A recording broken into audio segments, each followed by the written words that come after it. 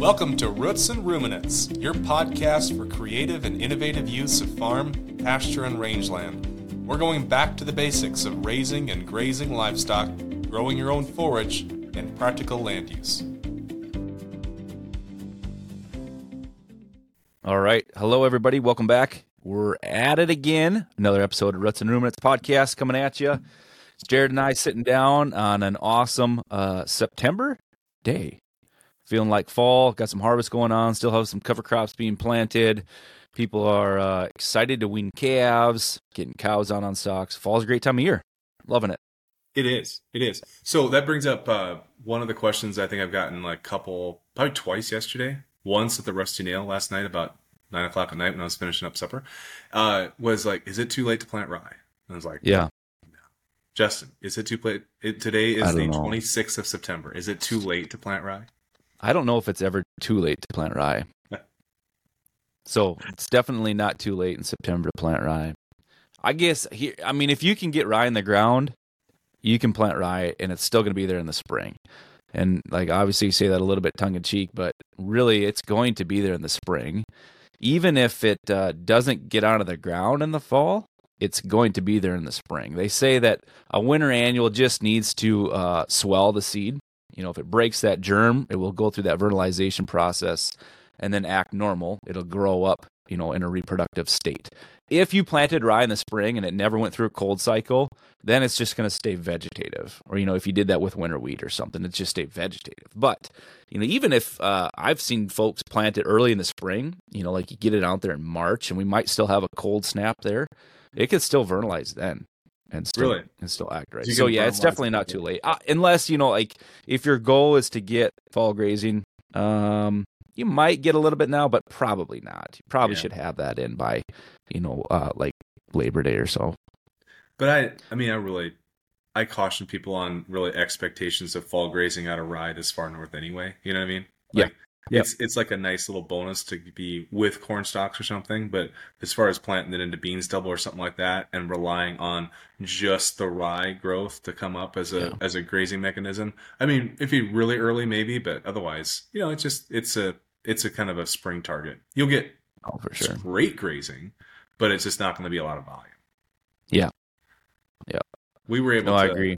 Flush our so that being said, even though it's not a lot, 2 times in the last 4 years we've flushed our ewes on rye grazing. So again, not a lot of volume, but really, really potent. And this last year we did it. I can't remember what we had for this is like in a group of like Western, and kind of hamp crossed ewes, wool ewes. So nothing overly prolific. And I think we had like a 270% lamb drop or something. Like we had a set of quintuplets, 2 sets of live quads. Like it was wild. More triplets than singles. That's too many lambs. Yeah. It was too many lambs. But anyway, if you're looking for another use of rye, not a lot of volume in the fall. Very, very potent. Yeah. Super high protein, really digestible. Just those leaves. Beautiful. So anyway, September 26th, looking forward, I think we have a solid month of being able to plant rye. This forecast is unbelievable right now for the upper Midwest. It's going to get to the 80s again this weekend. A lot of South Dakota got some rain, and so, boy, those people that planted the stuff, even if you planted something early September, some brassicas and that, you're going to get some good growth. Oh, yeah. So, we got 3 inches of rain, and they're talking about basically highs of upper 70s, low 80s in the next 10 days. Jeepers creepers. It's going to be lights out. Yeah. We planted some cover crop right out a week ago from this weekend, thinking, holy buckets, we got 2-inch rain coming in about 7 days. We're going to punch this in the ground and we're going to get it up and going. But we caught about 500ths Saturday night. And I think I don't know if it's going to live or not, but it's just that super dry little pocket right there. Can't seem to catch one in Southwest Minnesota. The systems just won't get across the border. The Border Patrol just locks them down, not letting them over. It just kept kind of running through because I was telling somebody, like, we got a 3-inch rain. But that's not true. We got 12 rains that added up to 3 inches. Like, it's like every 3 or 4 hours, it would just rain another quarter inch, half inch, and just soaked in. Beautiful, nice. What we ought to do is start seeding more clouds our way. You guys probably have plenty of clouds being seeded. We haven't had that happen for a while. Does Renovo or Millborn sell cloud seeds?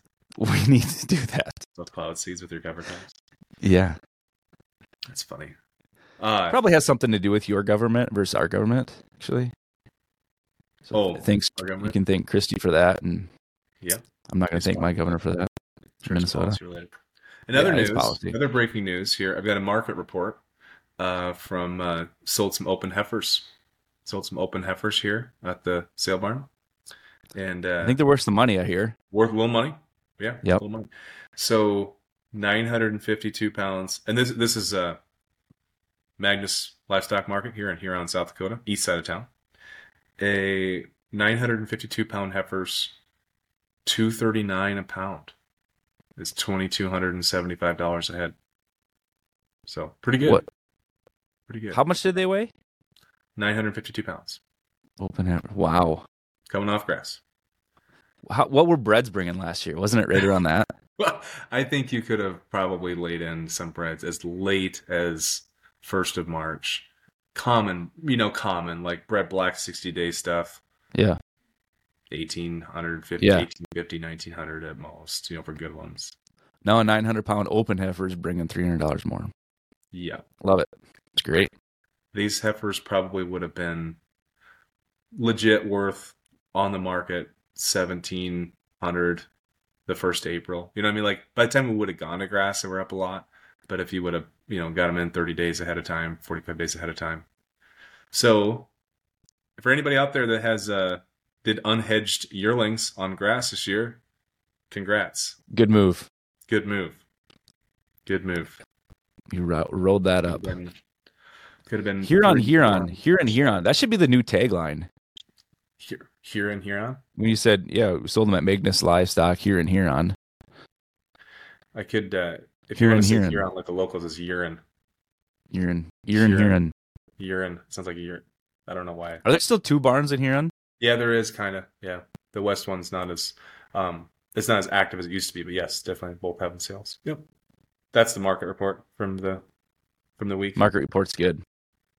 One rye thing that we didn't talk about when we were talking about rye time is hybrid rye. Oh yeah. So tell me more about hybrid rye, Justin. I'm going to tell you more about hybrid rye. Have you heard about this Performer and this Kasani?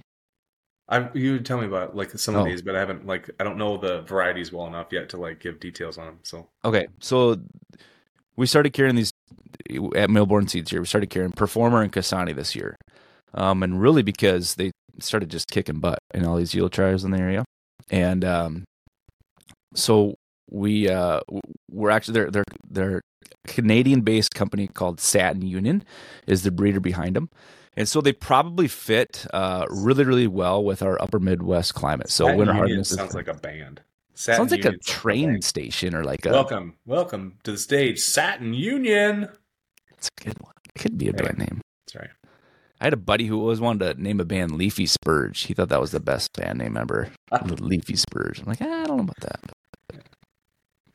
But Performer and Kasani, have a lot of confidence in them.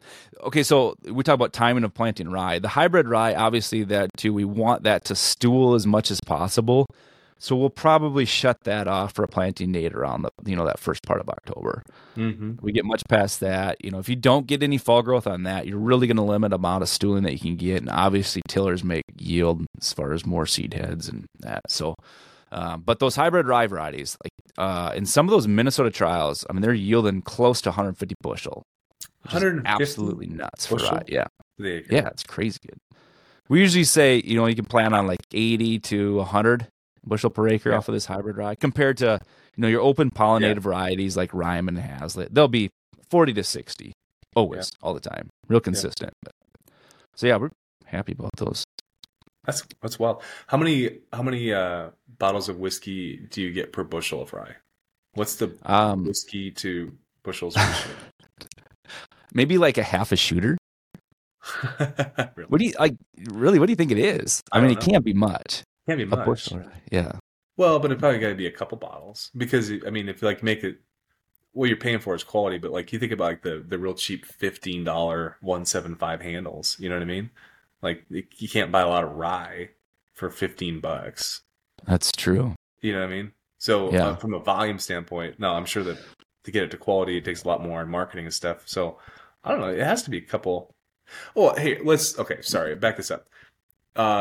It's got to be pretty similar to ethanol yields, which I believe for like a dry mill ethanol plant, like 2.6 to 2.7 gallons of ethanol per bushel. So it's got to be pretty similar to that. So, starch content's a little lower.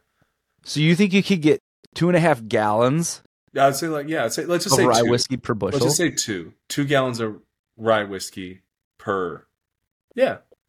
Wow. Well, actually, probably more, because that would be ethanol, which is like distilled down to Everclear levels. Oh, that's so true. If you have like a 40 proof, or 80 proof whiskey, it's 40%. You just have that much more water, so technically it should be more. Okay, but let's just say it's at least 2. 2 to 5. I was thinking exactly opposite of that, actually. I thought it'd be just a tiny little bit less. Yeah. Yeah, but it's more. Okay. So if 2 it's gallons of rye whiskey per bushel of rye. It's like 300 gallons of whiskey per acre on the hybrid stuff. Man, you're so quick at math.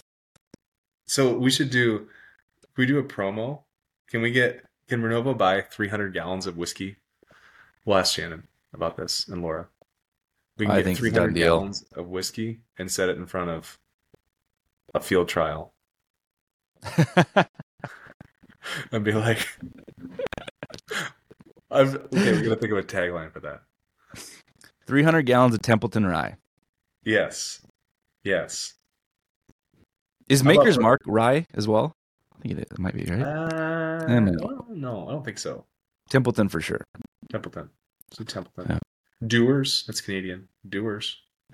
Probably better not promote Canadian rye whiskey. Probably should promote American rye whiskey if we're doing this in America. Yeah. Yep. We should do a giveaway. Like for every acre of hybrid rye, you put your name in a hat. If you win, you get 300 gallons of whiskey. That's like a detrimental amount of whiskey to your life. Like there's no situation where like that's like was good for you that you won that. That's too much for anybody. You have gifts for the rest of your life to give to people. Right. Or, yeah. We actually are giving away whiskey glasses. Oh, yeah, that's right. Yeah, actually, when people buy our rye cocktail mixes online. Tell us about that. Yeah, well, if you buy, I just did. Okay. Did you know that if you buy a rye cocktail blend on our e-commerce site, you get a whiskey glass? Oh, yep. Nice. What's the whiskey glass say? I think it says, you know what? Give me 1 second. Yeah, you go find that. No, I have it right next to me. Oh, you realize? Yeah, right, literally right next to me. This sounds like we made this, like planned this. Yeah, I didn't plan this at all. I just happen to have it. I actually haven't even seen one of these. All right, it's like a big unveiling. Is there a minimum? Oh, nice. Let's look sharp. Yeah. Let's look really Noble sharp. Seeds, whiskey glass. Buy your rye cocktails on our e-commerce site today. What's the minimum order you have to buy? Yeah, there is one. There is? Okay. I want to say it's maybe like 300 pounds. Okay. Which isn't much. Not much, no. Do a few acres. No, not much. Yeah. It's like 6 acres worth of rye cocktails. And you get a glass or a glass set? A glass? Glass. 1 glass. So you have to put 4 orders in if you wanted a set. Yeah. You'd have to put 4 separate orders in and different family members' names. That's exactly how I do it. Yes. But I bet if you put them all in the same day and put the same address, you could get like the same, like someone would catch it. Like Dallas or somebody would catch it back there and be like, oh, these are all going to the same place. Let's put it all in one LTO. Right? Hopefully. Yeah. That'd be great. We could save on shipping. If somebody does that, they deserve to get 4 glasses. If you email in an e-commerce and you have a promo code that you buy, and you're willing to do that 4 times the minimum order and say that you heard about it on Ritz and Ruminants, we probably could make something work, right? I think that's, yes. Yep. We're going to make that happen. Fair enough. Unveiling. So we just unveiled those glasses. But remember when we were at that art show this weekend? For the unveiling? Did you just go to one? We went to several. No. It was fun. It was really cool to go to an art unveiling. Yeah, Jared and I were at we were passionate about what she does and who she is and everything. You know what I mean? Like, Yeah. but I can't say I do that very often. Like, go to small towns, art Yeah. galleries. This is the first art show I've ever been to, Yeah. and it was in Lake Benton, Minnesota. We went to Michelle Weber's studio in Lake Benton. It's Which is fantastic. it's one of the only art galleries in Lake Benton, right? I mean, there's only a couple. That's There's yeah. two. It's like the only one for a long ways in any direction. I had a chuckle. So it was absolutely like beautiful, right? Like, Yeah. she's an amazing artist. Paintings are absolutely fantastic. She actually painted for us down at Commodity Classic last year too, so she had those up in display. But I had a chuckle when they did the unveiling. You know, it's just a bunch of Midwesterners Yeah. sipping on box wine, Yeah. visiting about harvest, and then we get this unveiling, and everybody's like, "Oh, cool! Yeah, look really Yeah. great." And they're like fantastic, but I know. we just really don't know how to act in that setting. Yeah, we don't know what to do. No, No, it was awesome. Couldn't be happier for Michelle. And so she's got what 8 or 9 different other artists that do different things, from artisan bakery to pottery to jewelry making. Everything is homemade. None of it's kind of your more typical, like, I don't want to say pyramids, but like peer-to-peer marketing. Like, it's all homemade stuff, right? Let's just be honest. Like, it's not someone like trying to like get into a Tupperware pyramid scheme or anything like that. And 8 or 9 art. So she's created this like venue for all these local artists, right? That are all kind of doing things based around, primarily, obviously the big draw is her paintings and what she's been able to accomplish in her fan base and her, customer base. But like, as you walk through that building, there was always different like tables and stops and little displays where other folks were bringing their wares in too. So it was really cool. Like, it was building a community around really high end artisan type artwork.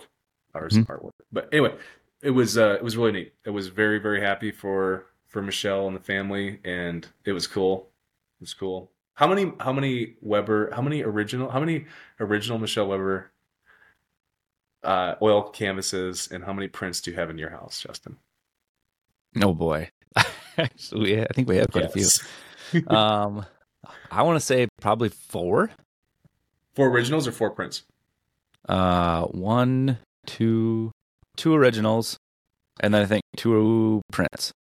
Yeah, I think we're about the same. I think we have 2 originals and a couple prints. Of course, it's not behind me. That's not it. That's not it. One, oh, dang it! But yeah, like we were looking through the different prints and selections and stuff. We're like, oh, the kids are like, we have this at our house. It's like, yeah, same one.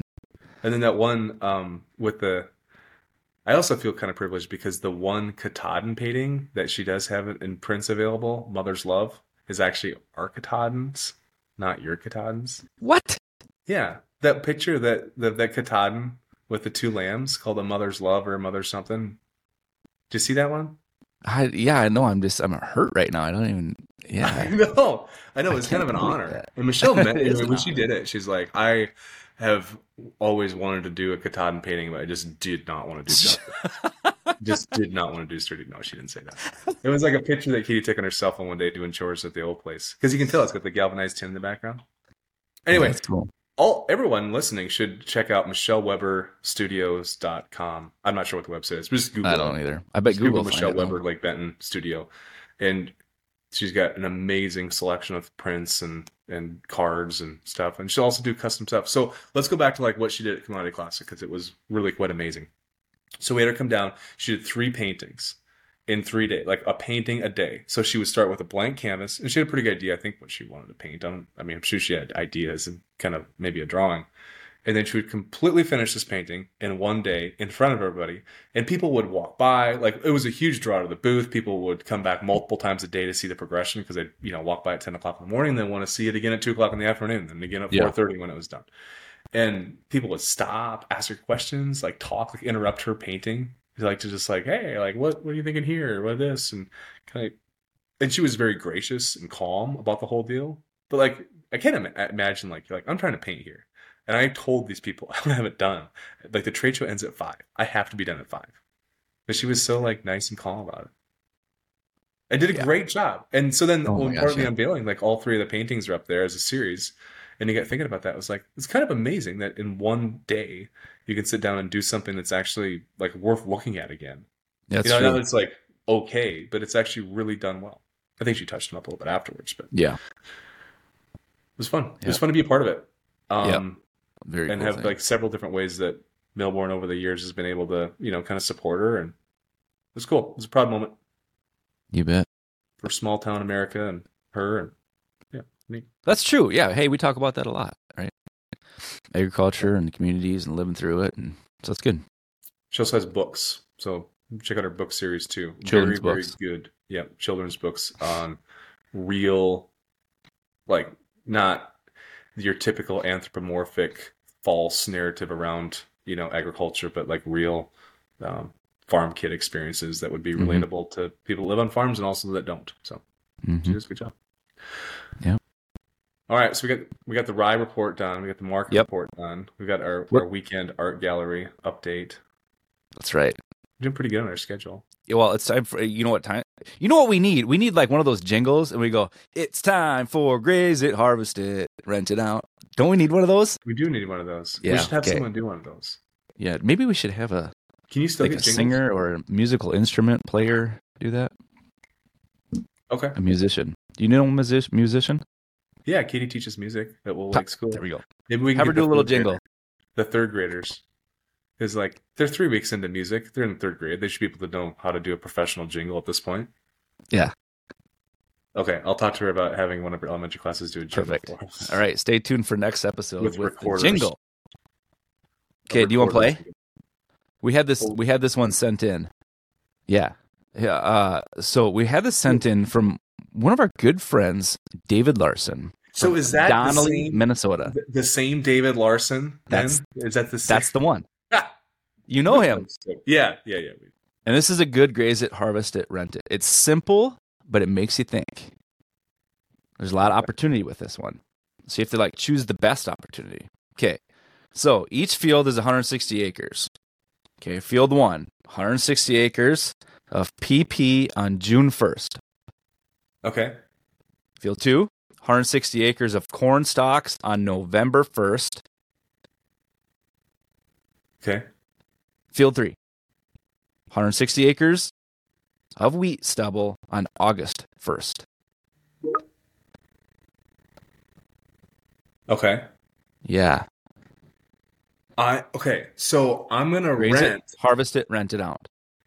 Yep. I'm gonna rent my corn stalks. Okay. Right? Lots of cows in my area. Anytime you have corn stalks, you can rent it. This is like a fun debate. And for all of our listeners outside of our world, I think we've talked about corn stalk grazing and how in the northern plains in the Midwest, for the most part, we are a per acre based payment instead of a per head per day. And I know some people complain about that because like you pay so much per acre, and it's like, well, what if you get snowed out or whatever? You usually come to an agreement like, I was only out there 10 days, I had to get off, lower the rent or something, right? But it's way cheaper to do it per acre than it is per head per day, because 15 is like breakneck. $15 an acre is like breakneck, stupid high corn stock, renting rates, right? So how much So I can you wouldn't do rent that. it per acre for? But I'd take $10. I'd be like, hey, $10. You take $10. Okay. I think so. I think it's fair. Right. Because Okay. you should get a month. You should especially 1st of November. 1st of November, you should be solid to the 1st of December for the most part. You should get a month per head on corn stalks. And at $10, it's like 30 cents a day. A TMR and a dry lot is going to be $2.50, $2.30 minimum. So you're saving $2 a day. So I'm going to take the rent on that. Okay. You're Just cashing in your because it's more- $1,600. Yep. And then I'm going to use that $1,600 to invest in seed that's going to go on my graze it opportunity, which is going to be the after wheat, which, did you say August 1st? Do we get to start on that August 1st. Yeah. That's nice. That's generous. Perfect. If we would have got it on August 1st this year, we would have got that nice 2-inch rain on it, which would That's have been true. like everything primed and ready to go for the 3-inch rain, which was our next rain 6 weeks later, 7 weeks later. But everything would have been primed and ready to go, and we'd be like lights out right now. So then in 2 weeks, we could wean calves like we're going to, and then go straight, dry up the cows first for a week or two. Because I don't think that's the thing you want to do either. You don't want to go straight, like wean the calves, pull the cows off of the wet cows, and then go right onto a super lush, high protein diet either. Because I think you got to dry them up first. Yeah. Right? Dry them up, go to cover crop.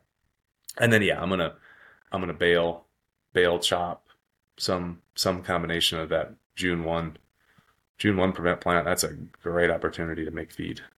Yeah,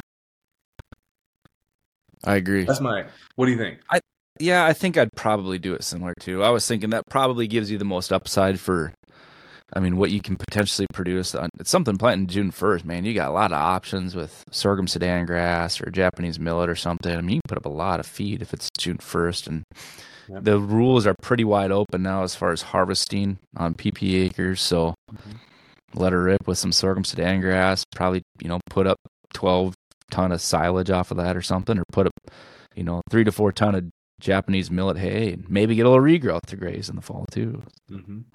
Definitely a huge opportunity there. Yeah, the wheat stubble, I like that August 1st.